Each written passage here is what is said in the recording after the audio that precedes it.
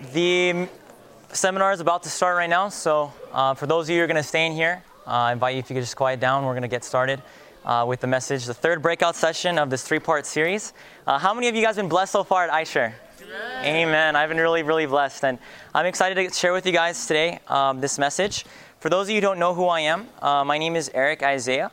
I'm 18 years old, and I currently just graduated from a high school in Loma Linda. I went to an Adventist academy, and so I'm planning on going to Souls West next year, Bible college, so it's going to be a really exciting experience. But I actually grew up going to an Adventist school, and I went to an Adventist school from kindergarten up to 12th grade, K through 12. My whole life I've been in an Adventist school system. And so because of this, I think that at least, I wouldn't say I'm completely qualified, but I would say I have some sort of an experience with the Adventist school system. And so that's why I want to share with you guys a message that's entitled Reaching the Choir, that directly focuses on how you can witness in an Adventist school context. Like if you are a student who may be going to an Adventist academy next year or even an Adventist college, how can you take your faith, your youth rush, or your iShare experience and share it in that context? I actually got converted when I was a sophomore at Loma Linda Academy. And when I was converted, I had about 2 years to work in that school and really try to make as much of a change as I could. And so throughout this seminar, I'm going to share with you guys some of the things I did, some of the tactics I used to try and witness to as many friends as possible. And hopefully, it's practical and simple enough that all of you guys could grasp them or maybe share them with a friend who is in an Adventist school, and they could also replicate that idea. And so I want to go over real quick. I'm going to have a little overview. If you guys are taking notes, really 3 simple steps. It's going to be throughout the seminar. First, step number 1 is forming a core group, and we're going to go in depth what these mean in just a minute, so don't worry if you don't get it just yet. But forming a core group, step number 2, get involved, and step number 3, planning activities. And I believe that when you follow these 3 steps, you can be more effective in witnessing in your school. And these can definitely give you a lot of ideas of things you guys can do that's worked for me, and hopefully by God's grace will work for you guys as well. But before we get into the seminar and just look at it, let's just bow our heads for a quick word of prayer. Ask God to be with us and ask His Spirit to bless us in this time of study. Let's pray. Lord, we want to come before you and just thank you so much for giving us this chance, Lord, to go through a seminar and a topic, Lord, that I know a lot of young people really are curious about. I know that I wish I would have been able to have someone share with me some ideas I could do in my school. But Lord, I know that you have taught me and some of my friends who have been with me how to witness in this context. And so I pray, Lord, that as I try to communicate my methods to some of my friends here, that they would really be able to grasp them and make it practical, Lord. I pray that it would come alive to them. And I pray that your Spirit would be in the midst of us right now, teaching us from your word. Please, Lord, as we are about to open up this seminar, just be by our side and let your presence fill this room. For I ask this prayer in Jesus' name. Amen. In 2011, I had just finished the first iShare conference, actually. It was my first summer canvassing, and I was really excited, okay? If you guys think I get excited, as you guys are going to see me in this seminar, you guys should have seen how excited I was. I went to my school, and I was like, all right, I had one friend, PJ, and I was like, all right, man, we're going to go to this school, and we're going to just witness to everybody we see. And so we just ran into that school, and we were like, all right, the first day we went talking to this friend. We're like, hey, man, God changed our lives. We can, sharing them our testimony. Went to the next person, and just jumped around from a lot of people. And while we did get a lot of interest, I guess you could say, while we did get some response at first, it didn't seem as effective to jump around from person to person really quickly and just share with a bunch of people. We kind of had this mindset that when we'd approach our school, that we would have to witness to it as a corporate group or witness to everybody all at once and change everyone in our school all at once. And when we tried this method at first, it did get some interest, but it didn't really work because we never really followed up and spent time with those people who had that interest. And so I think that especially when trying to learn how to witness in an Adventist school context, we need to realize this importance of forming a core group of people. What do I mean by that? I mean that when you go back to your school, if you have the desire or the fire that maybe Youth Rush has given you to go out and begin sharing with a bunch of people, that when you go do that, when you share with those, that you find those who have that interest And when you find those who have that interest, you begin capitalizing on them. You begin spending time with them. You choose out of that vast multitude of students and friends that you want to witness to, and you find those with the most potential and the most influence and who seem the most interested, and you begin capitalizing and spending time with them. You see, it's really important to realize that working like Jesus did, trying to help people to become disciples by working on a specific group of people will be much more effective than trying to reach to everybody all at once. And I think that Jesus, like I was just alluding to, had this same tactic as well. And he's an example that we can always trust and follow after. And I believe that Christ's example in witnessing to the world was very, very simple. We're asking this next question: how did Jesus witness to the whole world? Because just like we want to witness to our whole school, Jesus also had a mission to witness to the whole world. But the question is, did Jesus go out right when he came down, and did he just begin doing everything all by himself and began trying to witness to everybody all at once? No. In fact, most of Jesus' time spent on earth was actually with a core group of people. And in Luke chapter 6, which I want to have to be the first Bible text for this seminar, in Luke chapter 6, verse 13, I hope you guys brought your Bibles. We're going to turn there really quickly. We find an example where Jesus actually does this. And this is a passage where Jesus has a whole multitude of disciples in front of him. But he realizes the importance of following this tactic of a core group. And notice what Jesus does when he has all these people laid out in front of him. In Luke chapter 6, verse 13. Notice this. The Bible says this. And when it was day, he called unto him his disciples. So notice this. He calls all of his disciples here. And then the verse goes on to say, and of them he chose how many? 12, whom he also named apostles. See, Jesus has a vast majority here of disciples to choose from. He has a whole group of people. Now, did Jesus want to witness to all of them? Yeah, I think he did want to, right? Jesus wanted to witness to the whole group all at once. But Jesus realized the importance of choosing a specific 12 out of that whole vast multitude and then began spending time with them.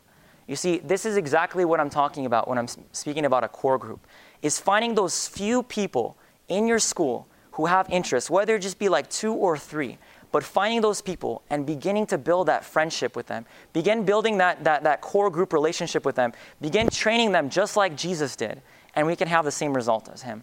Notice this. After Jesus chooses them, he does something else. And this is the 2 things we're going to look at in this section of forming a core group. Not only did Jesus choose his disciples, choose that core group, but look what he did in verse 17 after he begins giving us all the names in the following verses. Verse 17 says this, and he came down with them and stood in the plain, and the company of his disciples, and a great multitude of the people out of all of Judea and Jerusalem, and from the sea coast of Tyre and Sidon, which came to hear him, and to be healed of their diseases. Jesus takes that core group of disciples that he just chose, and what does he do with them? He begins going out into that land, and he begins going out to actually train them and how he would witness. Jesus goes out and begins healing people, healing various diseases that they had, and he takes his disciples along with him. And so you see there's 2 parts of Jesus' ministry here. He chooses his core group, but then through his example, he begins to do what? To train them. And that's the 2 things I want to look at in this section of forming a core group. Not only do we need to choose those people who have potential in our school, who we find that interest in, but we also need to do the second thing, and that is train them. And I actually have a story about this. This is actually about a friend of mine. And of course, like I said here, the point of this that we can apply is that we need to find those with interest and begin forming a core group and train them. But I want to share with you guys a story about a friend. Now, my classmates are laughing, or those who are in Youth Rush in this program know who he is. But it's one of my friends by the name of Andrew. Now, like I said, I approached school trying to witness as a whole, but I realized that wasn't as effective. And I began looking for those who had interest and potential. And Andrew was someone who I saw that in. Andrew was a kid who I was never friends with. I didn't really know him very much. In fact, I don't think I liked him very much before I converted. But I saw him and I realized that he was interested, as we were sharing with him, our newfound faith. And as we began sharing with Andrew, we realized that we needed to spend more time. We began training him. We began sharing with him. He began kind of doing the same thing that Jesus did with his disciples, kind of coming with us and seeing how we would give Bible studies, coming with us and seeing how we would witness. And when he continued to come with us and to see how we did this thing, he became interested in wanting to learn how he could do it as well. Andrew began growing this desire in his heart to witness to his whole school as well. And we began to train him, how to share his faith, how to give Bible studies, how to preach a sermon in front of the congregation, how to give a Sabbath school. And through this training, Andrew actually began witnessing to his family. Andrew began having, some time in the morning where he would have a little devotional with his family. Andrew then went on to leading his cousin to coming in his co-porter program the following year. He took his brother Josh to come along with him as well. Now both of them are excited and interested in the Bible. Through us spending time with Andrew and really spending time making him a part of that core group and training him, Andrew is now having an influence far beyond what we imagined. Andrew is now reaching people that I or my other friend PJ could not have reached. And he's done amazing, amazing things in the school around us. He's actually been involved in the Bible study committee at our academy. He's one of the people who gives Bible studies at lunchtime to students who want to come hear the word during lunch. He's been doing so many amazing things for God. And it's all because we decided to spend some time training him and making him a part of that core group of people. And so I think that the very first thing you guys need to realize is that we need to not only, first off, choose those people with potential in your school and then go on to train them. I want to share one more story, and then I'm going to go to the next part of it. This is one of my other friends. His name is Nick. Nick was a guy who I met in choir. I just entered my senior year in high school at the academy, and I remember sitting next to him. He was a tenor, and I was a tenor too, and I was like, all right, you got a good voice, and you have a good range, because I'm a tenor too. And I began kind of making friends with him after a while. And through that, I realized he wasn't actually Adventist. He was going to an Adventist school, and he attended an Adventist church from time to time, but his family wasn't Adventist. In fact, he grew up Catholic. And because of this, he was interested in learning more about God and learning more about the Bible. And it was really cool because I remember after having a spiritual conversation with him, I gave him one of my favorite Bible studies. And at the end of the Bible study, he began relating it to me later on. He said that he was trying to hold back the tears in his eyes because he was just really, really touched about how powerful God's word was. And after hearing God's word, he had a desire that he also wanted to start sharing that with others in his school. From that, we saw this interest and potential in Nick. We began bringing him to this weekly Bible study that I hold at my house. With various speakers that we would have come by, such as David Machado, for those of you who know him, and other people who began sharing with him out of the Bible. And through this, Nick has grown so much. He joined our ministry, finished the work of ministry I'm a part of, which does revivals at various churches. He began sharing his testimony with other people at different churches. Many people were touched by his story and his testimony. And in fact, this last summer, he did a portion of the summer in Youth Rush. He went canvassing this summer. And actually in about, I don't know what time it is, but probably in about 30 or 40 minutes, he's going to get baptized. And so all because we decided to spend some time with this guy who we saw potential and we saw this interest in, and we began to spend time with him and make him a part of this core group. And because of that, he's getting baptized today. And so I think that if we want to have that same result in our school, we need to also follow that same example of choosing people and then training them. But I guess the question that begs to be asked right after that is, well, we realize that Christ's example was that he chose them, right? And he trained them. But the following question that needs to be asked is, well, Eric, then what do I train my group, right? It sounds easy to say, I go and choose them. I realize that the choosing aspect is pretty simple. I just got to pick them. But now what do I train them? What do I share?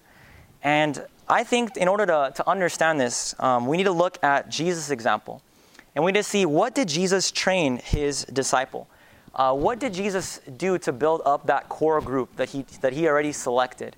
And if we can look at Jesus' methods or the things that Jesus taught these people, we can also follow them as well. And we can apply them to what we can train those people who are just freshly coming in or freshly have interest in the truth.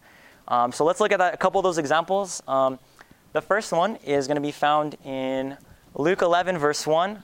Don't look at past the verse on the PowerPoint or you guys are going to cheat because I put it in there. But Luke 11, verse 1.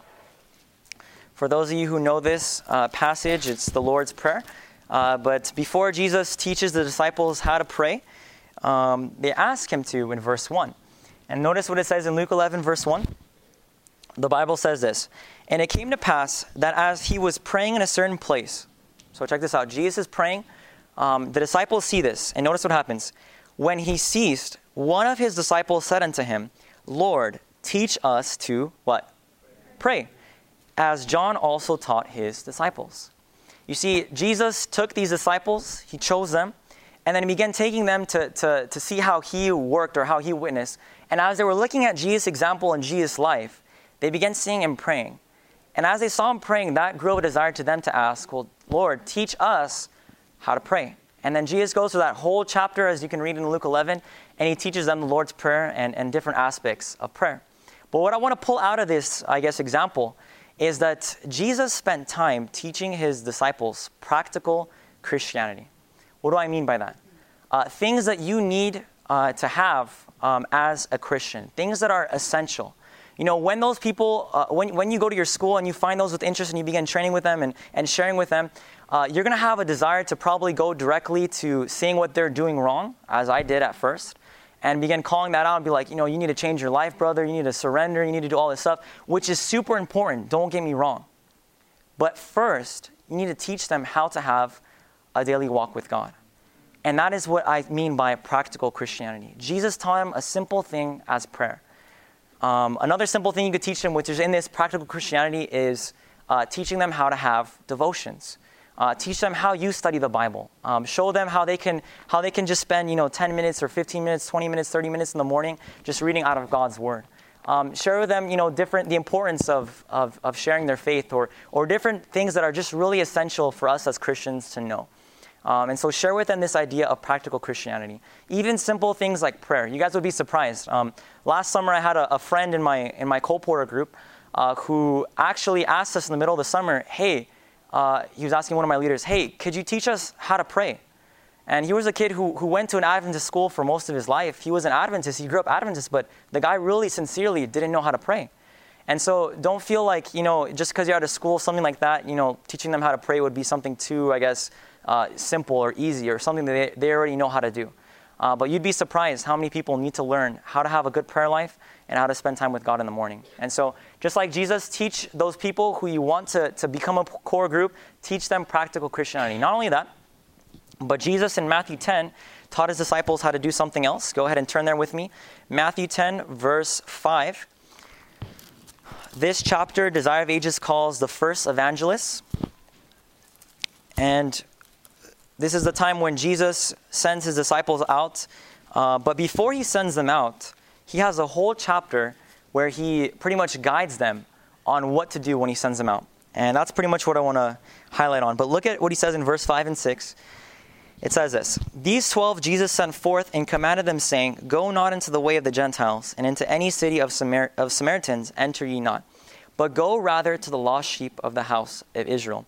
And as you go, preach, saying, The kingdom of heaven is at hand." And he begins going through the whole chapter describing how they are to do this mission. So here Jesus commands them to witness. Now, we know we're supposed to witness. We know we're supposed to go out and share our faith. But before Jesus sends them out to witness, what does he do with them? What does he do in that whole chapter? I think I already mentioned it. But he trains them. He shows them what they should expect. This chapter has that famous verse that co-porters love to quote, which says, shake off the dust, right? You guys remember that? Whenever someone rejects you, just shake off the dust off your feet and go to the next city. That's what Jesus tells them here. Jesus prepares them and trains them how to witness throughout this whole chapter. He tells them to be tactful, be wise as serpents and harmless as doves. Jesus goes throughout this whole chapter and trains these disciples how to share their faith. And so we can also take that example, teach our friends, those who we want to be a part of this core group, how to witness. Teach them how to give a Bible study. And maybe you say, Eric, I can't really do that yet. How are you telling me to go teach them? I don't even know how to do it myself.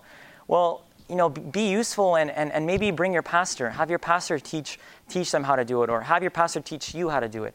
I'm sure that they would be more than willing to do it if you just simply ask them.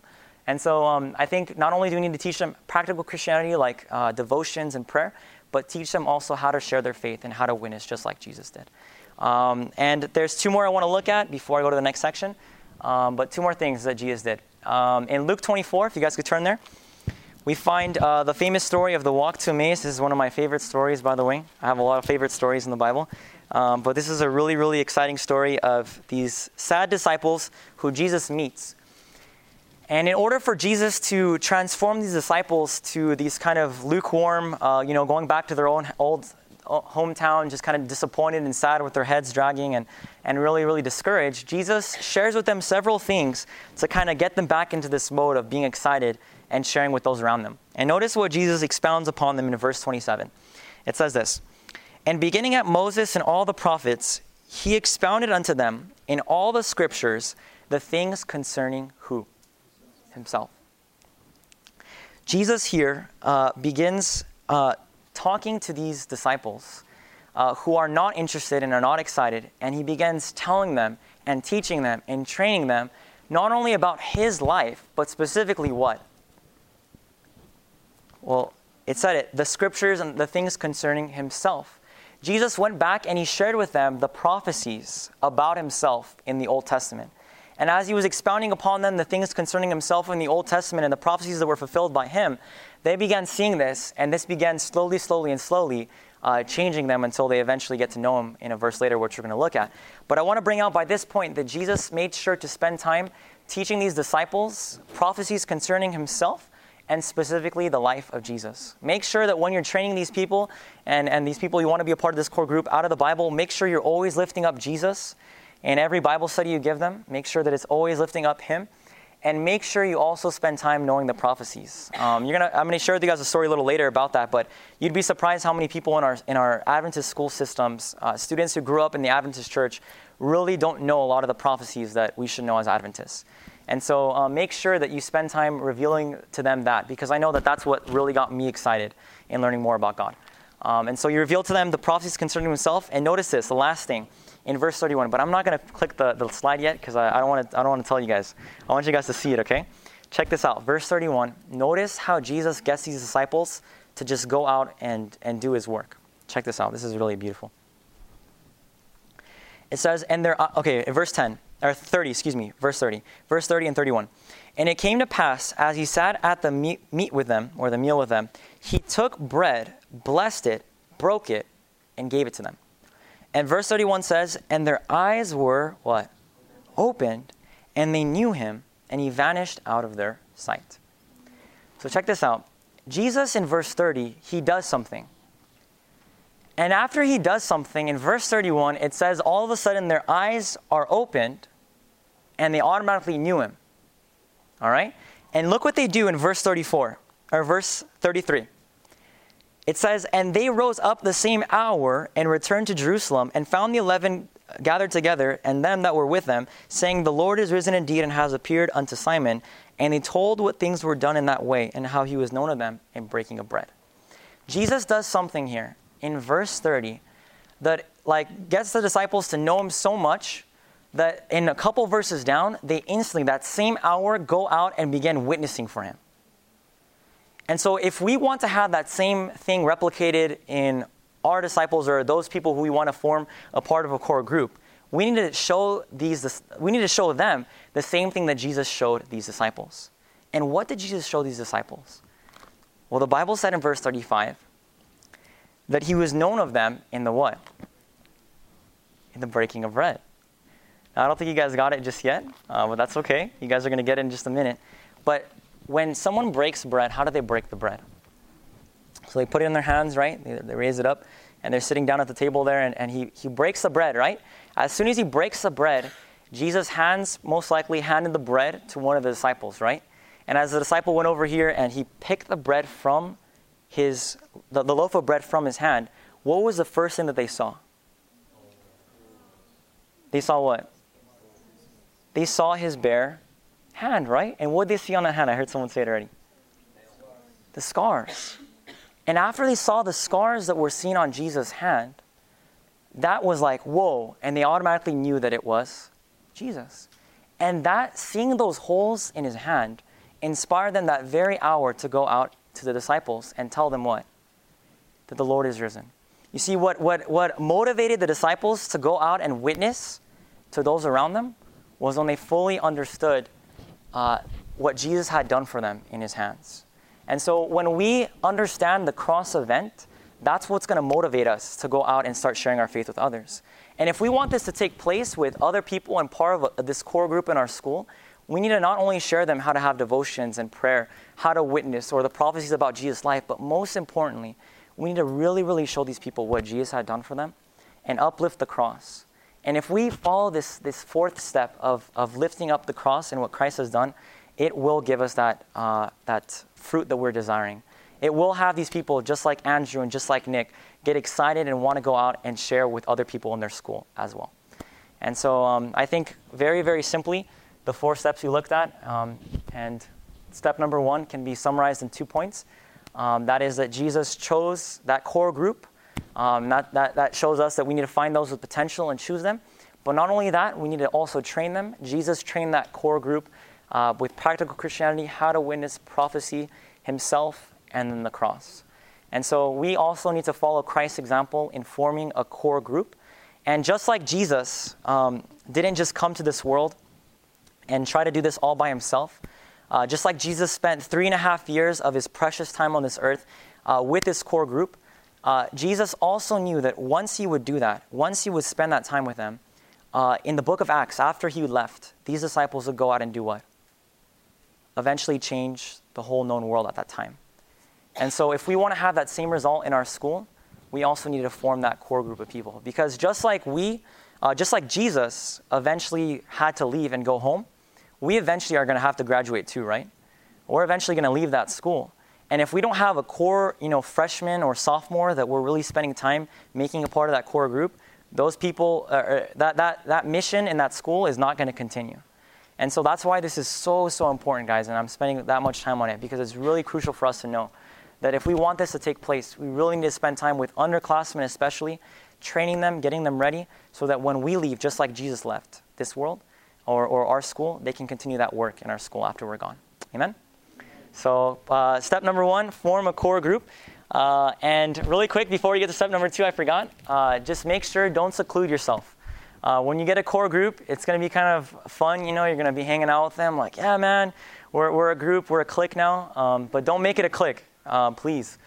Make sure you're not like this kid at the playground who's just, chilling on the swings by himself. Don't just hang out with your group and talk about spiritual things while other people are walking by you and not knowing God. Make sure you're really, really not secluding yourself and being open. And when you're doing that with your core group, that automatically leads to step number 2. And that is getting involved. Because in order for you not to seclude yourself and just kind of hold that group to yourself, you must get involved. And so what I want to bring out of this section is pretty much different things that you could do in your school to make a difference, and different ways you can get involved. And I think that there's actually 2 primary ways that you can get involved in your school. The first way is getting involved in school events with your group, with your core group. Please look carefully at that school events word, because that's the most important one in that sentence. Getting involved in school events, and what I mean, we're going to look at it in just a moment, but pretty much the different events that school puts on. Go there with your core group, socialize, and get chances and opportunities to witness. But number 2, get involved in leadership with your group. And let me just go into it before I give too much away about the second one too. But the first one I want to share with you guys a story. It's about this kid. A couple of you guys know him from my school. His name is Brian. And what happened with Brian was very interesting. I decided after, I met Andrew and Nick and built a core group, I decided to attend this choir tour that was taking place at my school. And on this choir tour, we were driving up to Northern California, and it was like a 4 or 5 hour bus drive. Now, with all that time, on your hands, you guys have a lot of things to do. Not really, you're pretty much bored. But because of that, Andrew was just sitting across from me, and he's like, hey man, do you mind breaking down the 490-day prophecy for me? I was like, yeah, sure, why not? I'll go ahead and open it up for you because we have like 3 hours anyways. I mean, we may as well, do something productive. And so he's like, yeah, I just want to freshen up on it. Can you go over it? Actually, yeah, sure. So we started opening up this Bible study on the 490-day prophecy in the 2300 days. Well, as I was sharing with him this Bible study, I believe halfway through the Bible study, something really interesting happened. The guy who was sitting in the seat in front of me actually turned his head around and began just like looking at us and listening. And I kind of just had to acknowledge him, I was like, hey man, do you want to join us? He's like, oh yeah, I was listening the whole time. Since the beginning of the Bible study, I didn't turn around yet, but I was listening to everything you were saying. And it's so interesting. Please continue.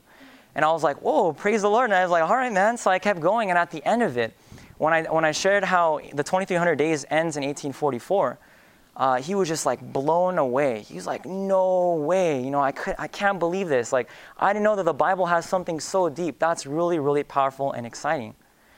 And eventually, because of this, I was able to actually give him another Bible study on that choir trip. But you see, what I want to bring out by that is I would have never had that opportunity to witness to that friend if I didn't get involved in that school event. If I didn't go to an event that's not, and what I'm saying is something that's not necessarily, on one side or the other, but like a neutral event, like a choir event, something that your school just goes to. But because I was willing to go with my core group and just get involved in it, just have my presence there and be on that trip, God was able to open up a door for me to witness to one of my classmates. And so I think that you could also follow this example of going to these innocent social events. And we can also get many opportunities by attending these events and not secluding ourselves. And an example we find Jesus doing the same thing is when he went to the wedding in John 2. Now, we don't have to turn there, but you guys know the story. Jesus shows up to this event. He gets invited here. And as he's at this wedding, he's kind of just enjoying himself, socializing with the people. Eventually, what does he get led to do? To perform a what? A miracle. He turns the water into wine. Here, Jesus is seen as going to an event that's not necessarily a church-only event or like a Bible study specifically, or like, specifically like, doing like miracles or healing or something. It's just a normal event like a wedding. And Jesus shows up at this event, and because he showed up at this event, he got an opportunity to witness. And this is exactly what I'm trying to bring out with my story as well. At your school, find those different events, whether it be like a Beach Vespers event, or whether it be like a choir tour, or like at our school we have this event called a Handshake. It's like the first event of the year where you get to like meet all of the new incoming freshmen, or just different events that your school puts on. That's not necessarily a place where you would compromise, but it's a place you could just go to kind of socialize, make friends, and eventually get chances to witness just like Jesus did. And if you show up at those events with your core group, you could also get chances to perform miracles in the sense of breaking the bread of life to those who want to hear it. And Ellen White actually backs this up and gives us an example here. I think it's actually speaking about the same wedding. She says this, the example of Christ in linking himself with the interests of humanity should be followed by all who preach his word, and by all who have received the gospel of his grace. We are not to renounce social communion, she says. We should not seclude ourselves from others. And she goes on to say that it is these places we are to go. It is found in the home of the lowly, in the mansion of the great, at the hospitable board, in the gatherings for innocent enjoyment. And so Ellen White clearly says here that everyone who preaches Jesus' word or wants to be a witness for him should follow his same example. And that is linking yourself with humanity. Attending, like she says there, innocent social enjoyment events. If you can go to those events, not a place where you're going to compromise. Please, I'm not saying that. But events that you can go to just show up and show your presence there. God can open up many doors for you and your core group to witness to people in your school. And so that's the first thing I want to bring out in getting involved. The second way is getting involved in leadership. Now, this one is really, really interesting and exciting. Leadership is very, very important. Leadership is a huge position of influence. And I want to share with you guys a story. It's kind of funny about a group of students who attended an Adventist university a couple years back who decided that they wanted to witness to their school. And they decided that leadership was something that was very, very important to them. And they're like, all right, guys, this is what we're going to do. They gathered up their core group, their 4 or 5 people, and they're like, okay, this is what we're going to do. We're going to all try and get into position of leadership at school. We're going to all try and get to a position of religious vice. What we're going to do is all 5 of us are going to apply for the same exact position. We're going to all apply for like religious vice. And they're like, and you know what's going to happen? When all of us apply for that position, the people who then are going to go and try and run are going to see how many people they're going to be running against, and no one else is going to run except for us. And they're like, once we have all of us in there and all of us running, and it's just us running, then no matter who gets in, whether it's me or you, we're all part of the same group, so it's fine. And so one of them ended up getting in, and they're like, all right, once you get in, then we're just going to share ideas and work together, just like we would have done on our own time, except now one of us is a position of leadership. And so they kind of had a sly little, plan of doing this, but it worked very, very well. Because of that, their plan worked completely like they imagined. They got involved in this leadership position. They all applied for it. One of them got chosen. They began different ideas. Because they were in this position of leadership, they were able to plan various revivals at their school. They were able to bring in speakers, guest speakers from different places, different evangelists who could share with different students, God's word, and they were able to invite people to these events. Because of that, they were able to plan more spiritual events, like more Vespers at different people's houses, or more Bible studies, and they were able to plan a various amount of events, all because they got involved in this position of leadership. And so I think that if we want to be successful just like them, we can also follow that same example of being in some sort of leadership with our core group. Applying and running for office. I know I made that mistake. I didn't run for to be like religious vice for my senior class. I didn't run for any of those. But I know people now who are in that position, and seeing how many more options they have because they're in that position, it's just like, man, I could have been so much more effective in what I was doing if I would have just simply got involved in that office. So please, when you go back, if you're going back to an Adventist school, don't be afraid with your core group to get involved in a position of influence, because it will have an effect. And Ellen White says it pretty clear when she talks about leaders. She says that the spirit manifested by the leader will be, to a great extent, reflected by the people. And so if you have a person in leadership, someone who's on fire, someone who just came from Youth Rush and iShare and who's really, really excited to share, and they're in their leadership position, that will eventually get reflected to the students who have them as their leader. And so it's really, really important to be in a leadership position. And I want to share one more story real quick before I go to the next point, and that was a position I was able to join. It was the Bible study committee at my school. This is at our Adventist school. We had a campus ministries department, and I was able to be a part of one of the people, just like Andrew, who I shared earlier, who was able to give Bible studies at lunchtime. And it was really cool because so many students were able to come attend who would have never, learned about God or learned about any of these things if I hadn't got into that position of being a Bible study committee director. And it was really amazing. There was the majority of the group. I think there was about 20 people that would join us at lunch every single day, and most of them were actually freshmen. Kids who were just, coming in, they were just interested, coming into high school, they didn't really know what to expect. And you know that at a younger age, people are more moldable and more changeable, and you have more of an influence on them. And so we began just sharing the Bible with these freshmen.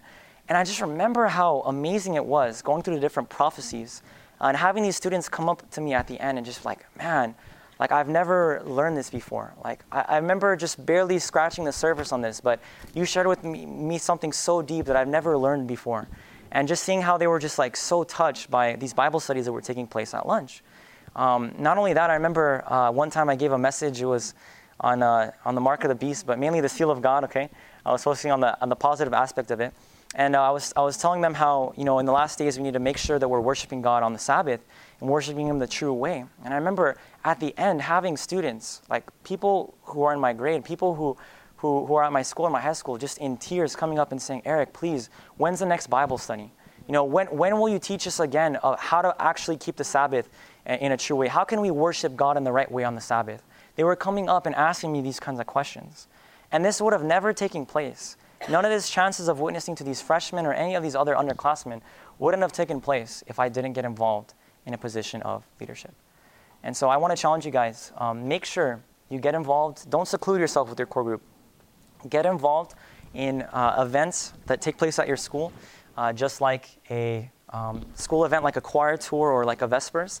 And also make sure you get involved in leadership with your group, because God can use leadership to influence many, many people that wouldn't have been able to be reached if you weren't in that position.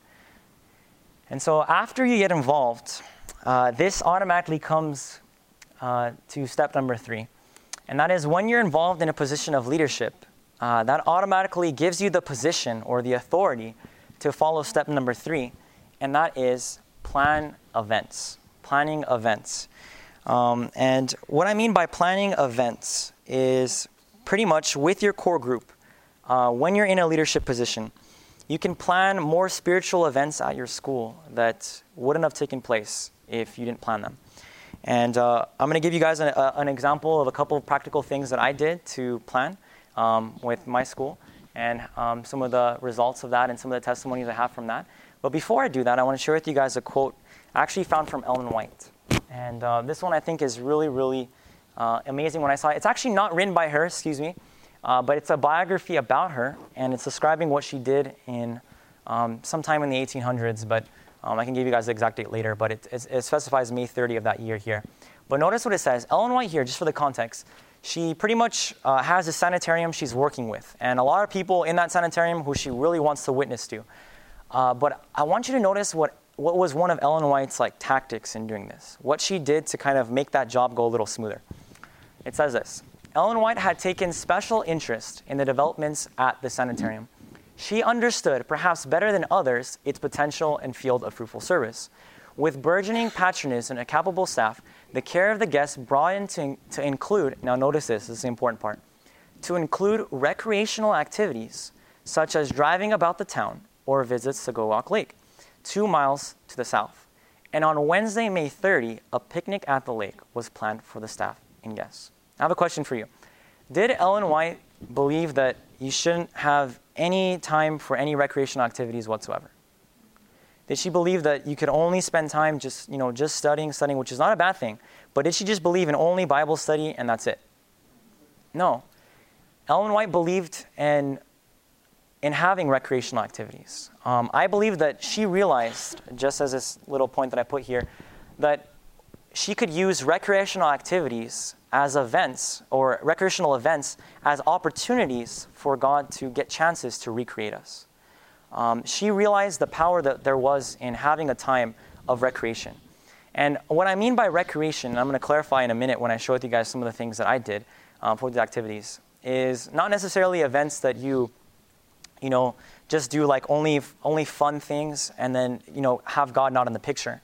But as I specified right there at the top, I mean events that are pretty much you planning a spiritual and a socializing event in the same way.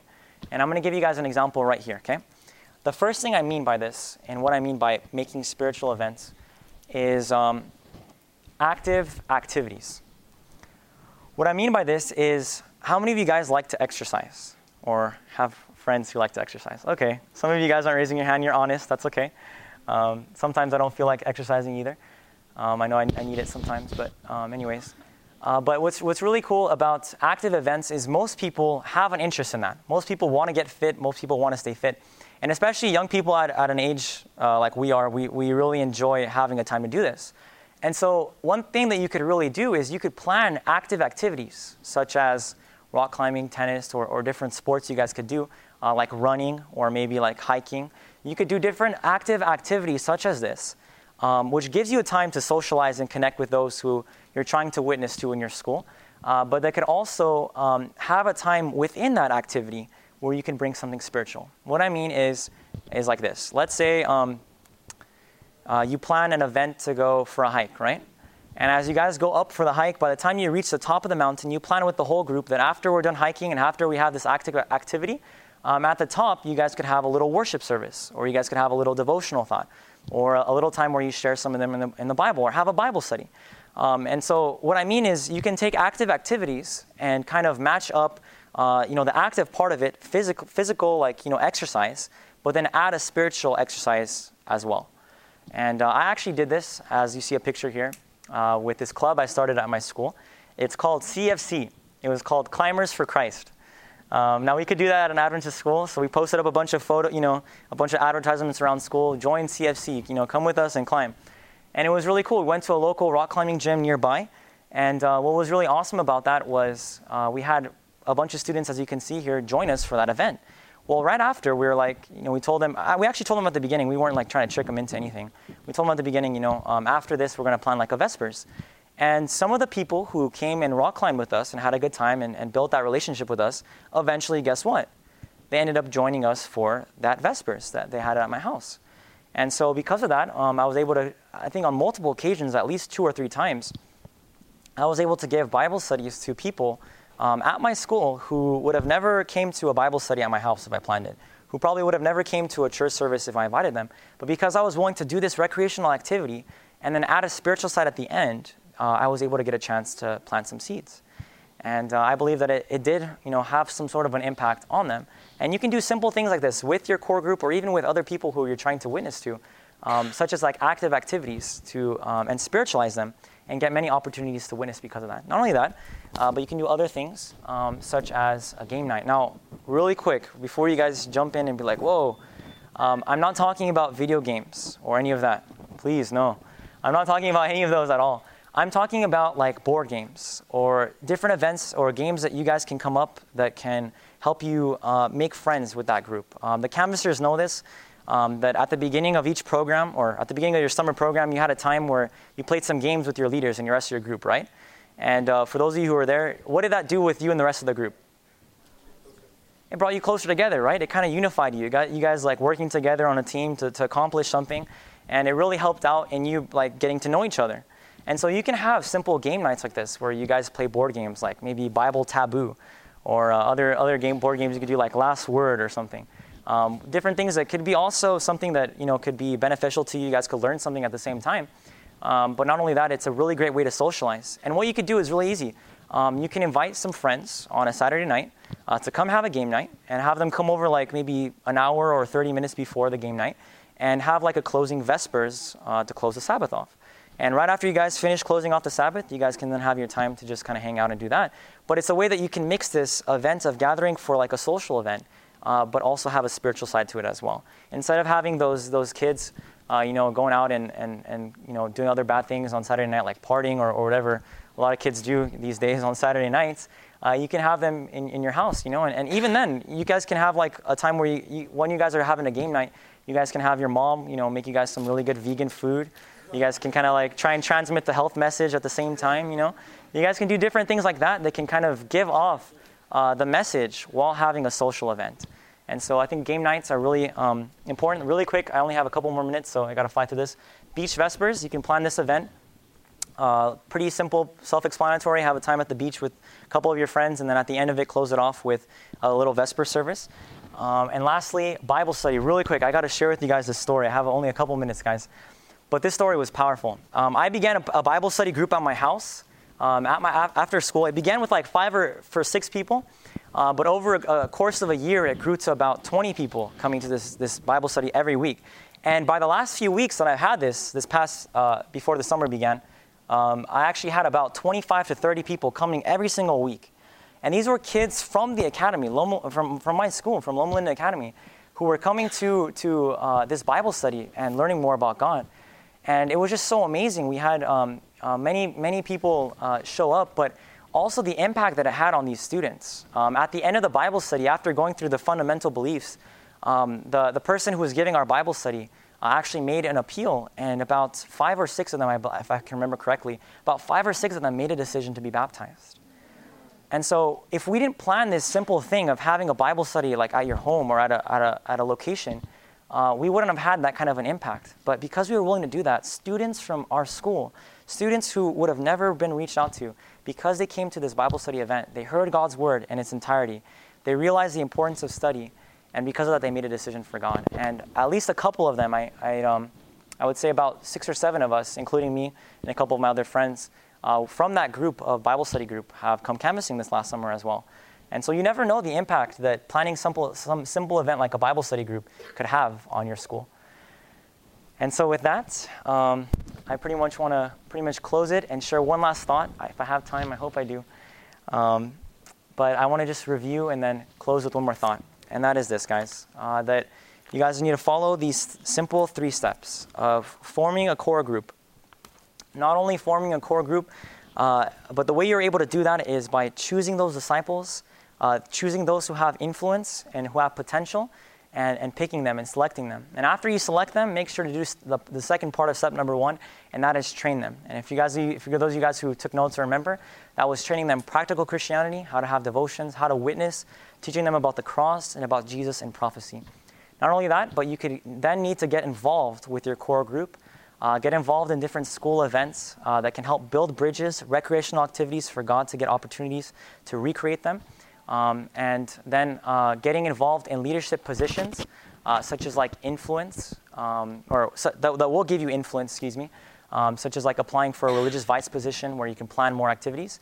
And that's where step number 3 comes in, planning activities. The different practical ones I had for you guys are like Bible study, active activities, and beach festers. But you guys will say, Eric, this sounds pretty cool, it sounds pretty nice, but I'm not qualified enough. I just don't think I could do it. I've only had 1 summer of canvassing. I just don't think I'm ready just yet. Well, for that, I want to share with you guys one quick thought from Matthew chapter 28, verses 18 to 20. And I actually have them on the board, I think, or on the PowerPoint. Thank goodness for time. It says this, and this is for you guys that know this. This is the Great Commission. It says, "And Jesus came and spake unto them, saying, All power is given unto me in heaven and earth. Go ye therefore and teach all nations, baptizing them in the name of the Father, the Son, and the Holy Ghost." And then he goes on to give them the rest of the Great Commission. Really quickly here, before we read that verse, I gave it away, but it's okay. Before we read on, I want to bring out something here. Jesus, in this passage, he commanded the disciples to go out and witness, right? We probably heard a lot of things about the Great Commission before. But I think something that we always bypass, or something that kind of goes in the back of our mind is when we read this is like, well, Jesus was commanding the disciples to go out and witness and have the Great Commission after he spent all that time training them. And they were out of this position where they were like, unstoppable spiritually. And they were really, really qualified when Jesus gave them this command. But it's very interesting because if you look at the context of the Great Commission, a verse before, in verse 17, before Jesus gives his commission, it actually gives you guys the condition of the disciples. And it says, "And when they saw him, they worshipped him, but some," what? Doubted. You see, these disciples, obviously, Jesus didn't want them to be in a position of doubt. But did Jesus knew they doubted? Yeah. Jesus, knowing that they were still doubting, that they still hadn't reached that level just yet, even though he had this in his mind and he had a knowledge of this, he still went on in the next verse to command them to go out and do what? To share to the whole world. And so what I want to bring out by this is you guys may not feel qualified right now. You guys may feel, well, I've only had a summer of training. I don't have enough training to do this. But what I want to tell you guys is the same thing Jesus told his disciples. Is even if you may not feel like you're at that point yet where you're fully ready, Jesus wants to use you to witness just where you are right now. He wants to use you to witness in the condition you are in right now. It may not be the condition he wants you to stay in, but it's the condition that he wants to use you in right away. And so don't feel like you got to wait till later, till you're more qualified or more trained. But when you go back to your school this next week or whenever you go back to college or your academy, feel free to apply these steps right away. Don't wait till later because God wants to use you just like you are. Amen? Was this seminar clear? Was it pretty easy to understand? Did you guys learn something? I hope you guys could use this. I hope it was actually beneficial to you. Let's pray. Father, we want to come before you and just thank you so much for these tools you gave us, Lord, to reach the choir, to reach those who say they're Adventists, Lord, but really need to learn more about you. And so I pray, Lord, that as we go back to our various schools, whether it be Adventist or non, that we would follow these simple steps, Lord. And I pray that you'd help us to remember it. If we wrote it down, Lord, to review it, so that when we go back, we can apply these and we'll be able to be much more effective witnesses for you, Lord. Just like you gave me many stories, Lord, of how you were able to work in my school and in my life, I know that you want to do the rest for those people who are in this room right now at this seminar. And so, Lord, just like those disciples, if we feel weak and unworthy, help us to remember that you are willing to use us to witness just like we are. And so please pour out your Spirit upon us, strengthen us, empower us, Lord, to have the strength to do this. And I pray that next year we would have an effect in our school that we've never had before, Lord. And I pray that your Spirit would be poured out on all our schools, Lord, so that we can really save more young people and bring them into the church so that we can have you come back sooner and finish this work, Lord. We love you, and we just thank you so much for what you're going to do through all of us here. In Jesus' name we pray. Amen.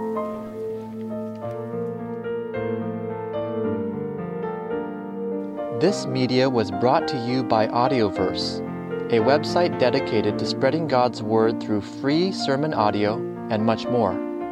If you would like to know more about Audioverse, or if you would like to listen to more sermons, please visit www.audioverse.org.